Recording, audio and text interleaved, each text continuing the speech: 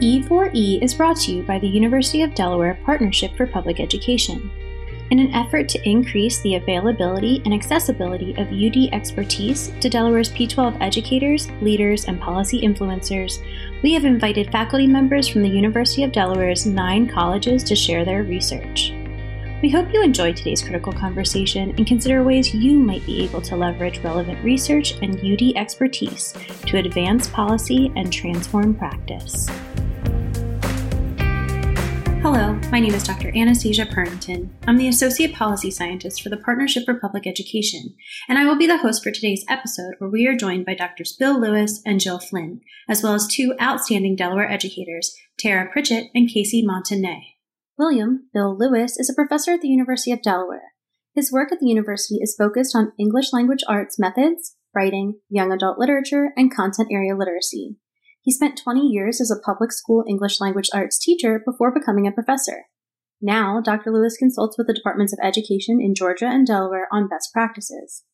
He is also co-author of the book Cracking the Common Core, Choosing and Using Texts in Grades 6 through 12, and his new book, Literacy Instruction with Disciplinary Texts, written with co-author John Strong from the University at Buffalo. Jill Ewing Flynn is a professor at the University of Delaware. She taught middle and high school English for 9 years before pursuing her PhD. Her work focuses on critical multicultural education, primarily on how teachers can engage with students in productive discussions about race.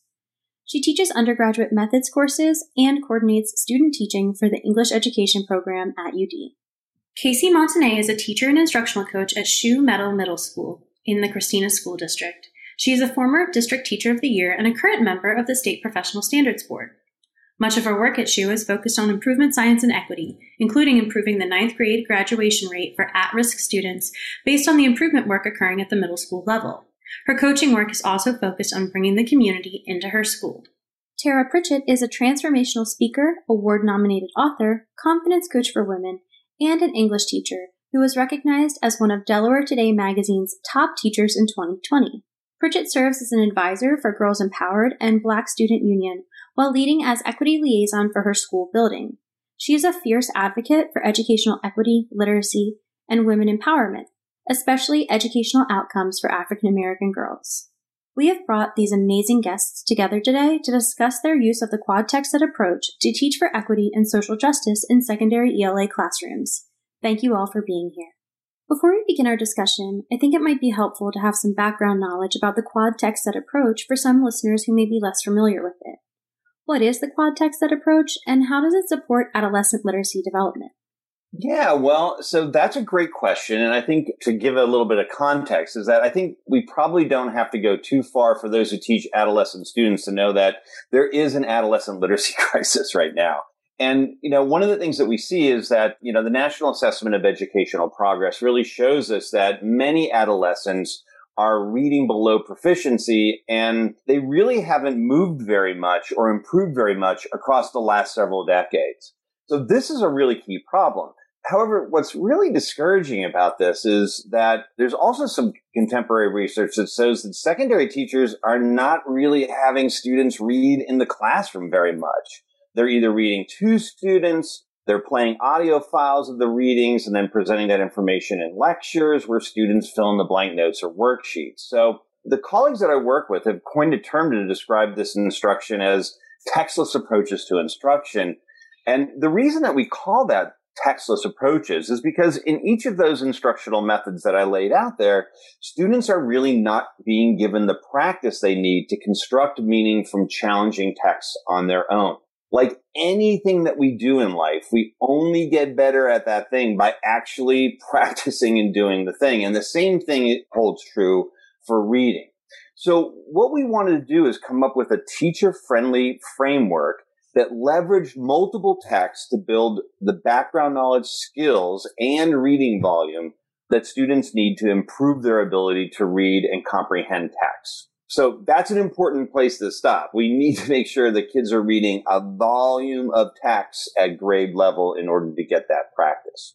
And going back about a decade when the Common Core Standards came out, more than a decade now, my literacy colleague here at the University of Delaware, Sharon Walpole, immediately came to understand that the new standards really required more from students and their teachers particularly in building those skills that students need to read and comprehend challenging grade level texts. And of course, to think about how they synthesize information across text. So in order to accomplish that goal, Sharon set out to design a multiple text framework, which our late writing partner, Michael Buchanan from the University of Virginia, and I incorporated in our 2014 book, Cracking the Common Core, which my current writing partner, Dr. John Strong, and I built our book around.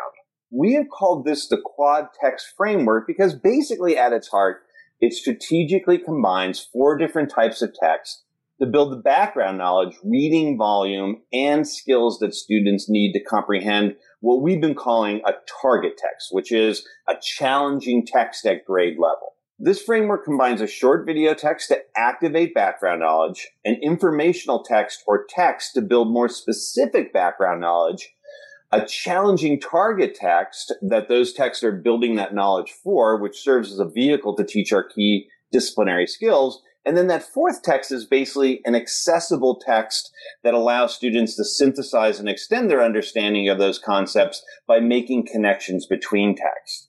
I know this all sounds somewhat complex, but basically at its heart, it's really about making a shift from telling students about our content to students learning concepts and skills through the reading of multiple texts. And, one of the things that Jill and I really believe is that one of the most important and challenging topics to learn about is equity. We don't want to just pay lip service to equity. We want to prepare students to engage in really important ideas around equity and then to kind of build the capacity for them to take action. Jill, as Bill mentioned, you both believe equity is one of the most critical and challenging topics to learn about. I know equity literacy is a term you use in your work. What is equity literacy, and why is it important to develop equity literacy as an educator? Sure. So Paul Gorski and Katie Swalwell have done a lot of work. It's been really influential to me in guiding my thinking about equity literacy. And I encourage everyone listening to check out the Equity Literacy Institute website, where it really goes into depth about the definition. But Gorski says that equity literacy is more than just appreciating diversity or understanding some things about culture. It means really growing skills and dispositions that allow us to recognize even the most subtle acts of bias or inequity that could be based on race, gender identity and expression, sexuality, ability status, social class, religion, immigration status, any of those identity markers. So having equity literacy means that you understand that these experiences deeply impact students and their opportunities or their lack of opportunities in education. Equity literacy is really vital then for all of us educators to cultivate so that we can, 1, understand how inequity operates in both schools and in our larger society, and 2, fully commit to really working for equity. Because of what scholars have called the demographic imperative, which is just quickly the mismatch between the identity of the U.S. teaching force, primarily white, female, and middle class, and the increasing diversity of students, teachers really have to be aware that our own lived experiences may be very different from that of our students and understand it's our professional obligation to work for equity.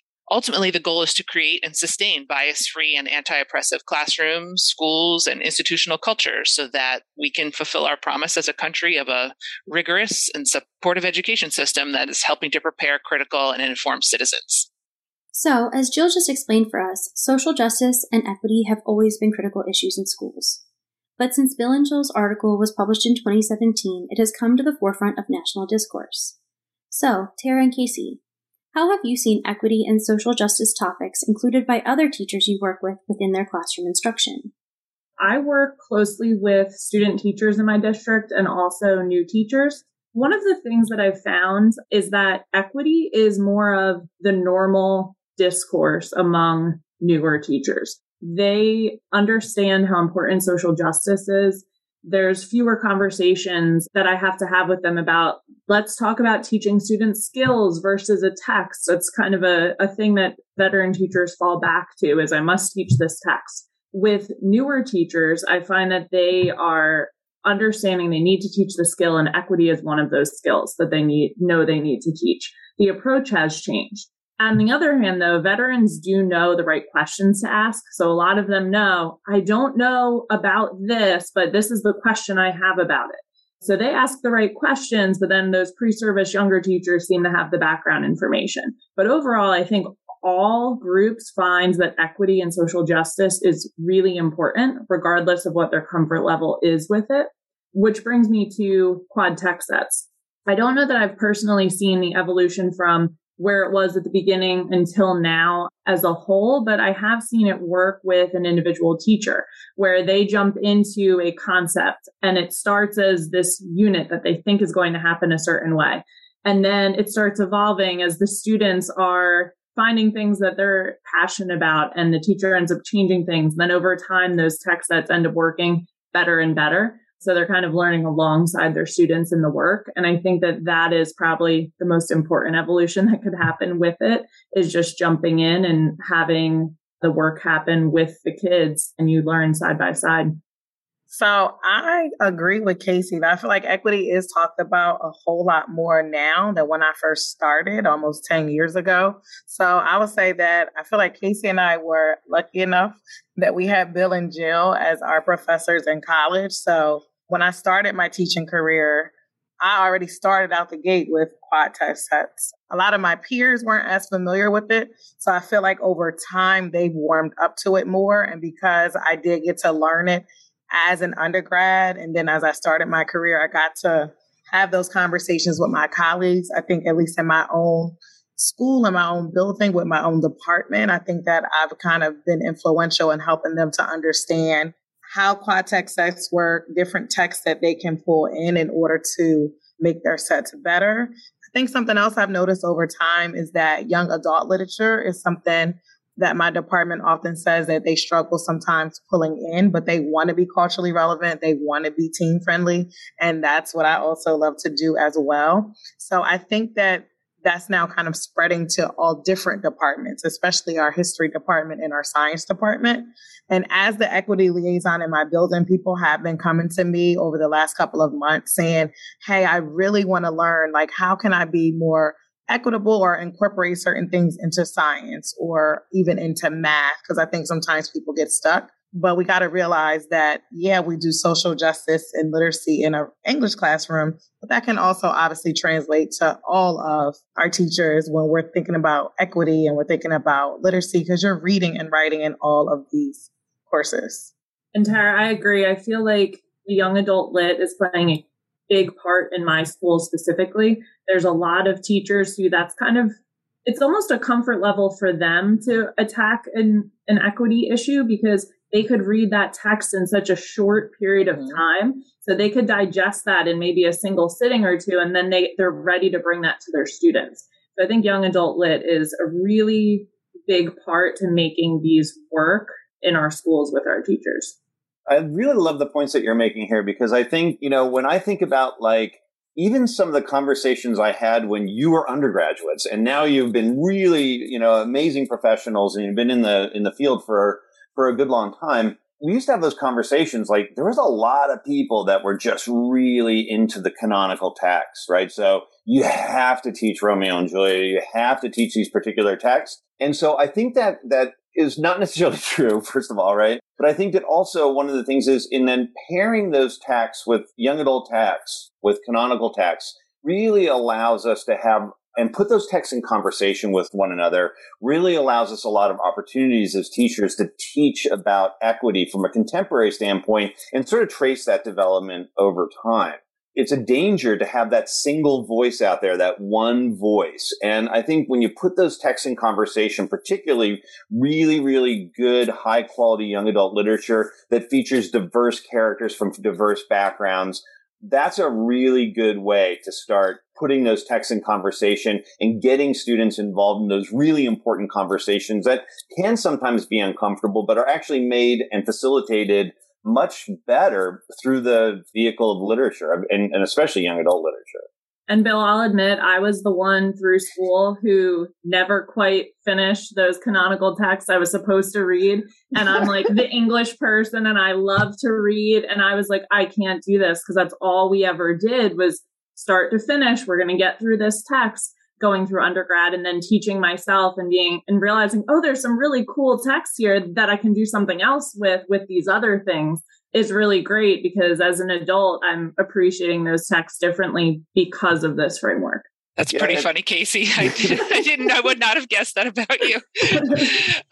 Just to piggyback on what you all were saying on educating your colleagues and certainly your students on the value of young adult literature, I mean, the field is just booming. I mean, even since we've published the piece in 2017, there are so many great young adult texts out there right now, and more and more and more day after day. Speaking to what Bill was talking about before about the problem of the single voice, or as Adichie says, the danger of a single story, I think that's a good thing to take away as well when you're thinking about quad text sets, equity, using all of these things in your classroom, that, you know, your text set that involves an immigrant student shouldn't all be about only the issues faced, you know, and the challenges of being an immigrant, right? It should also celebrate joy and have things about, you know, other parts of that person's experience. So something like the sets that we're talking about here can help facilitate that.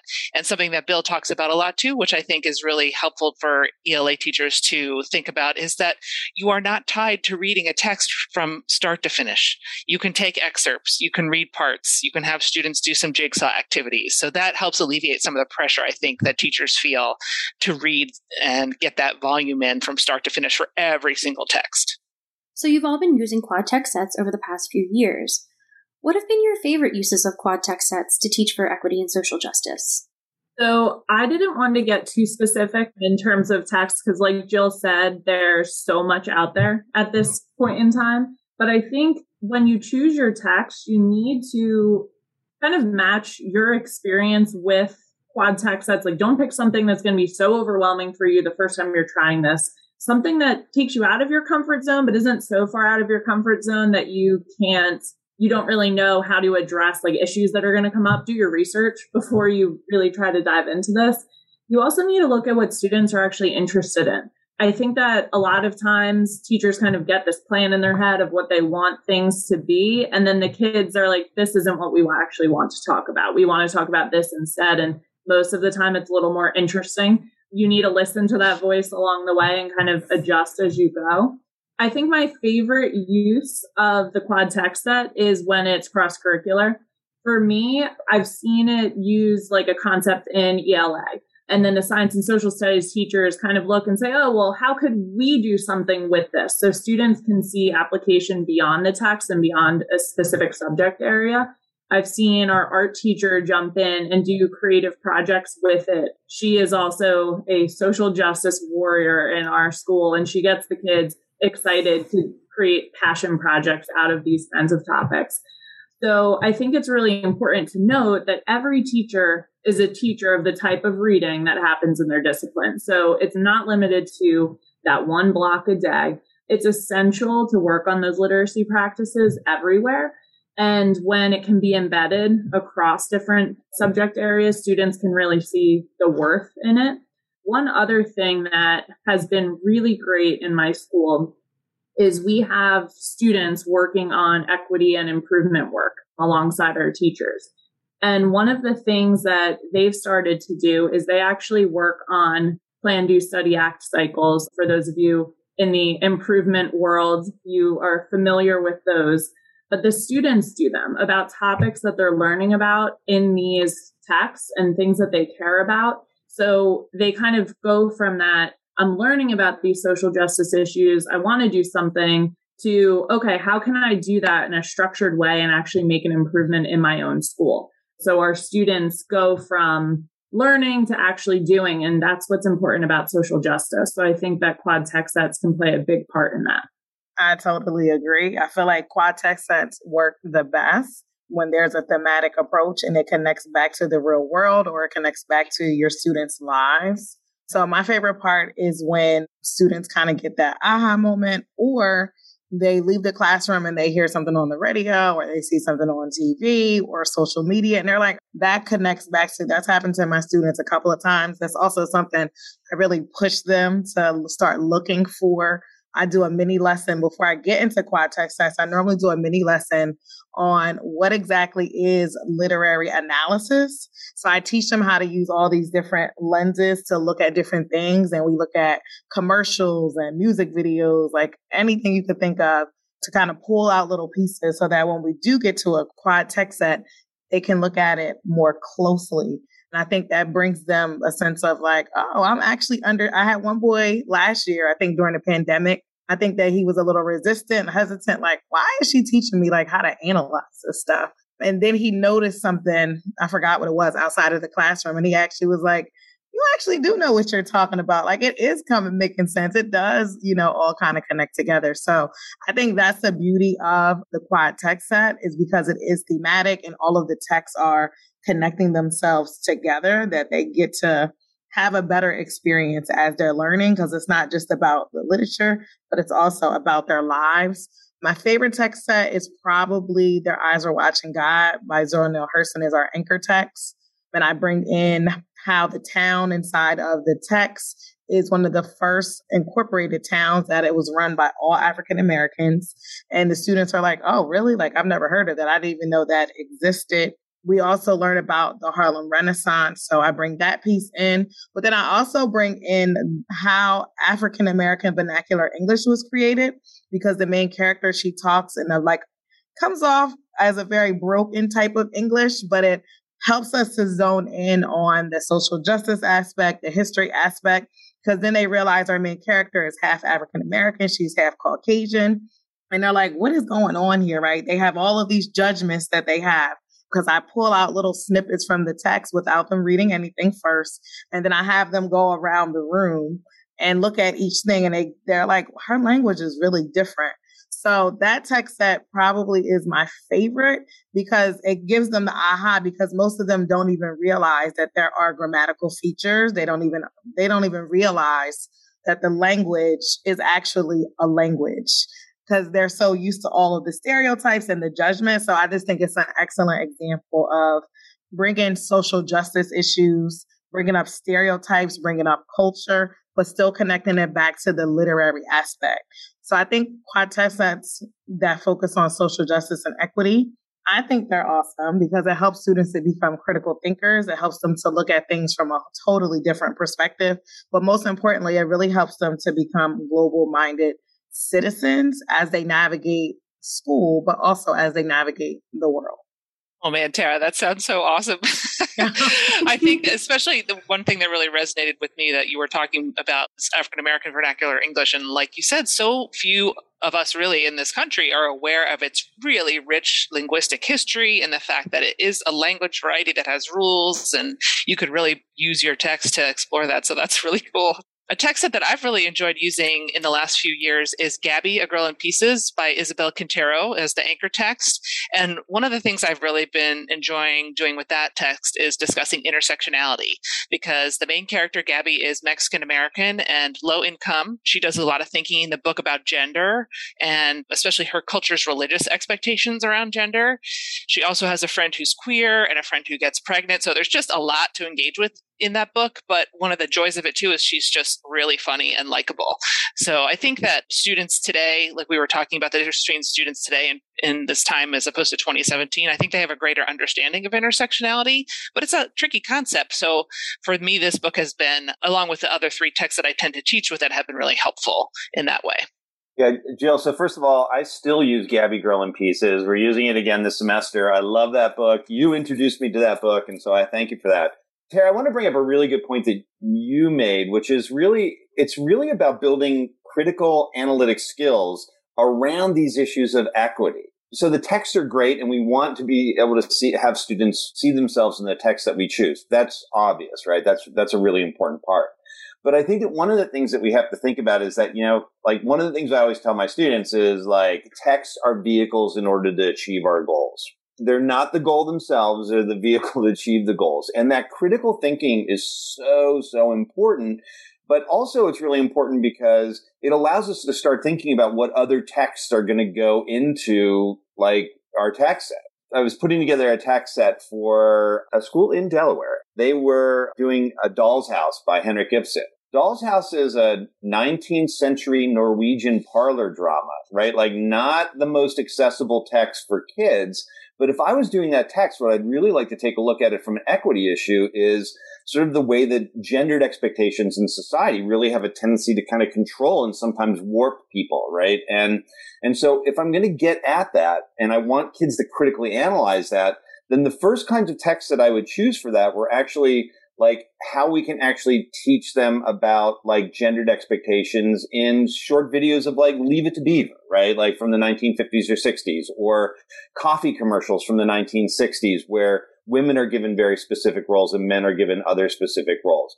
Once we understand that we want to be able to kind of talk about like gender equity in Doll's House, then we can kind of backwards plan a little bit to start choosing those informational texts and video texts that can actually build that understanding. So I'm really, really glad you brought that up, because it really is about those critical analytical skills to start really digging deeper into these issues of equity and social justice. And we got to give kids like the instruction and practice to do that. And those other texts in the set are a perfect way to do that. So Casey, I just want to bring out one other issue, which is I think that, you know, as ELA teachers, we have a big role to play in kids literacy, but we don't have the only role to play, right? They're going into other classes. And so for me, I think that one of the things that I've been most happy with is I'm seeing even social justice and equity types of text sets going into science classes and social studies classes. A group of teachers I'm working with in Georgia are putting together text sets on tracing the development of segregation over time, including our still segregated, very segregated schools in New York City, right? And other kinds of Eastern urban centers. There's a science one on climate change and the way that that actually impacts particularly poor people much greater than in the United States and other richer capitalistic nations. So I think that one of the things that I like to see is I love to see that kind of spread out. And I'd also like to see a lot more of that kind of cross-curricular types of connections that you were talking about. I think it's a great idea. We've talked a lot about the importance of developing both equity literacy and adolescent literacy in the ELA classroom, which is why I'm so excited to let our listeners know about the tool we've been working on over the past year. Bill, Jill, Tara, and Casey, in combination with PPE, the Partnership for Public Education, and CREW, the Center for Research Use in Education here at UD, have co-created a publicly available tool, which is linked to this episode, to support teachers in leveraging the quad text set approach to teach for social justice and equity in the ELA classroom. So how do you recommend using the quad text set approach to teach topics related to equity and social justice, especially for teachers who have never done this before? So I think designing the tool tried to have a couple different entry points. And we thought about if a teacher had a target text in mind already, how they might build their quad text set, if they had more of a thematic idea already in mind and how they could build around that. We do also have some examples that are linked in the tool so you can see how to do it and some templates to work from, some questions to consider. For me, I think a key thing to really keep in mind is to keep your students' strengths and their needs in mind. So what are the things that they're passionate about? This is what Tara was talking about before, and Casey too. What do they need to learn more about, and what do they need to be exposed to? What are some of the misunderstandings they might have? So a text that I've been teaching the last couple of years is The Marrow Thieves by Sherry DeMoline, which is this amazing sort of dystopian fantasy book that's centered on a small group of Indigenous Canadians. And a lot of my students have a very incomplete picture of the experiences of Native people in the Americas. Like, again, I think most of us do.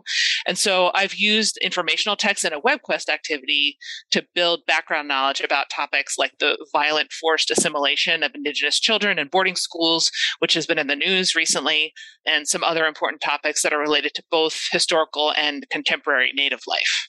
Yeah, Jill, I think that's a really great point that you make about really kind of thinking about keeping it contemporary, thinking about our students' needs. The other thing that I think a lot about as well is it's related to equity, but related in equity in a little bit of a different way. And that is we do actually really need to be thinking about making sure that the target texts that we choose are challenging for students.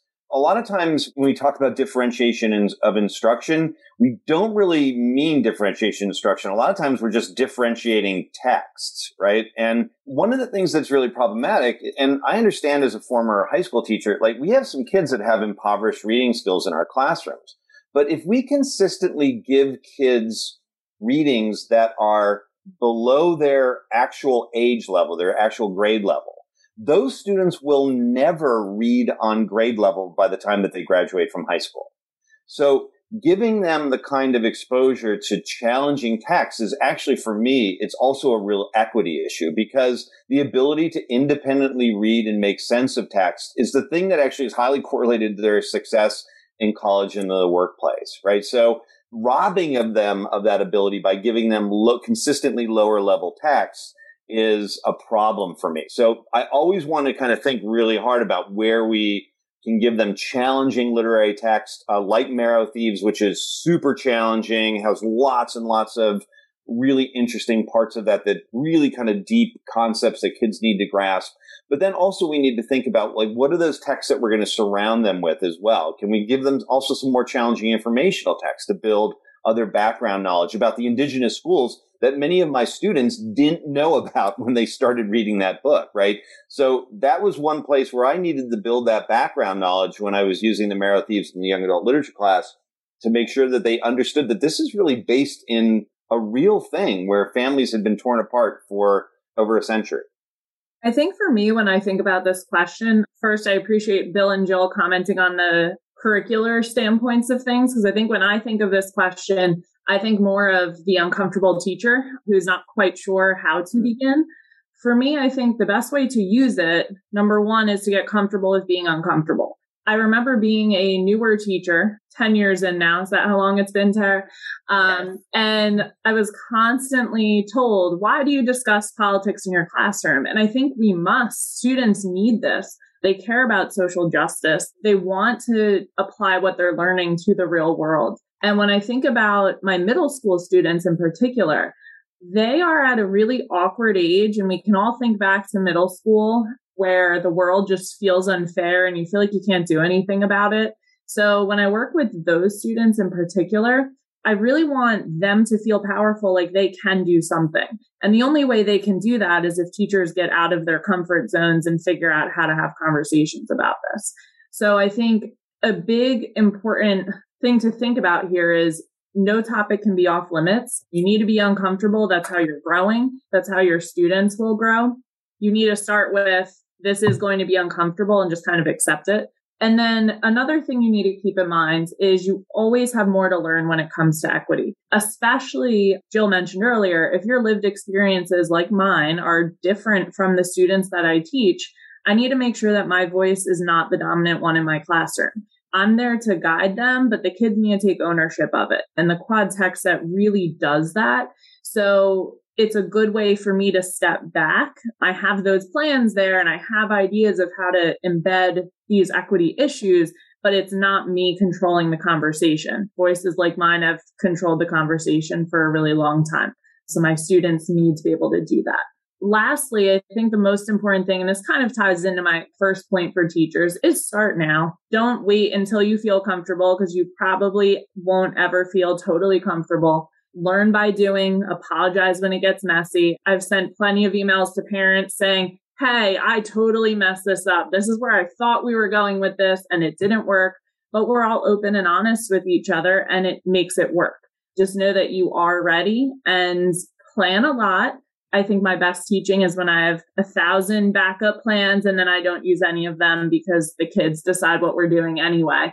So grow with them. And that's the best advice I have for using these. I totally agree with you. Having the backup plans is always a must. For me, that I think that teachers really just need to be open-minded, especially if this is something that's new, you've never done it before. Obviously, this is something we live and breathe. We're really passionate about it, in case you didn't hear this entire podcast. But if you're new to it, you'll get stuck and give up in the process if you're not open-minded and willing to try something new. And like Casey said, to come out of your comfort zone to do what's best for students, which might not always be your favorite thing to teach or to go over. But you really want to get in there with your students and provide them with the best experience, right? Because they're going to obviously remember you in your class forever, right? You want to stretch yourself to try something new or to infuse new videos or visuals or poetry into your class. If you're unsure, that's why you should really check out the awesome website that we created. It has a ton of resources. There's also examples of quad tech sets that we have used before where you can get some great ideas. So you don't have to reinvent the wheel. Success leaves clues. So there are a ton of teachers, ourselves included. We've done this. We've been in the classroom. So why not check out what we've been working on for quite some time for you to learn what to do. But as we know, as teachers, there's always some level of trial and error. So the best way is to put yourself out there, try it out, and see how it works. But use the resources that are there for you. And we hope that you enjoy our tool. Okay, so Casey, I really appreciate that challenge or sort of urging of us as educators to think about being uncomfortable with us. That made me think of the identity piece that teachers really should be considering as they embark on equity work. And so we did link some resources in the tool of both presentations that we've made, but also some really great resources out there from other organizations. And I think particularly for teachers who have an aspect of their identity that is more marginalized, it is okay to maybe not start with attacking that kind of issue in your classroom if you feel like it could be difficult for you to do that at first. Sometimes, as you said, Casey, like white teachers are afraid to talk about race. We might feel like it's not, I'm a white teacher as well, might not feel like it's our place or that we fully understand it. And so that's a different kind of discomfort than the discomfort of addressing race as a racially minoritized teacher. So I think that if that's the case for you, I just encourage you to really, in any case, really to explore your own identity, thinking about what's really important to you, what's emotionally laden for you. If that's not where you want to start with your very first quad tech set, that's okay. There are plenty of social justice and equity issues to explore. And then as time goes on, hopefully you can look at some other issues as well. But just to be mindful of our own emotional needs as teachers and thinking about that as well as the needs of our students is important. That's a good point, because there's a lot of teachers that are working with pretty prescriptive and rigid curricula. And so their ability, or at least their feelings of their ability to make choices that are outside of those rigid parameters, sometimes would maybe get in the way of them making those choices of kind of multiple texts. But it seems like, I think you're thinking about it exactly the right way, which is like, okay, so if that's the target text, right, that's in the curriculum, then we can kind of bring in some other pieces in order to enhance that as well. I mean, one thing that Jill said that just kind of spoke to me here in regards to thinking about using this in your classroom is there are limitations to what you can do sometimes because of what's required of you, right? You have your curriculum that you're told you must teach, or maybe you're getting a new curriculum this year and this concept seems like an additional thing. It doesn't need to be something separate from what you're doing. In fact, it's better if you can embed it with what you're already doing. Maybe you have anchor text that you must use for your curriculum. So then see what else you could pair with that to create more of that quad texted approach to make it a little more meaningful for students. In our tool, we have a list of texts that you might have to teach according to your curriculum, and then other ways that you could expand that out using the Quad Tech Set tool, especially with that equity focus. I want to thank Dr. Bill Lewis, Dr. Jill Flynn, and the truly outstanding teachers, Tara Pritchett and Casey Montanet, for joining me today. This has been such a fantastic conversation. Thank you. Thank you. Thanks, Anna. Also, please check out the resource we co-created to support you in teaching for social justice and equity in the ELA classroom using the Quad Tech Set approach by visiting udel.edu/PPE and navigating to the E4E podcast link on our homepage or following the link in the description. Thank you for listening to this episode of E4E brought to you by the University of Delaware Partnership for Public Education. For more information about the work being done by the Partnership for Public Education, please visit our website at www.udel.edu/PPE.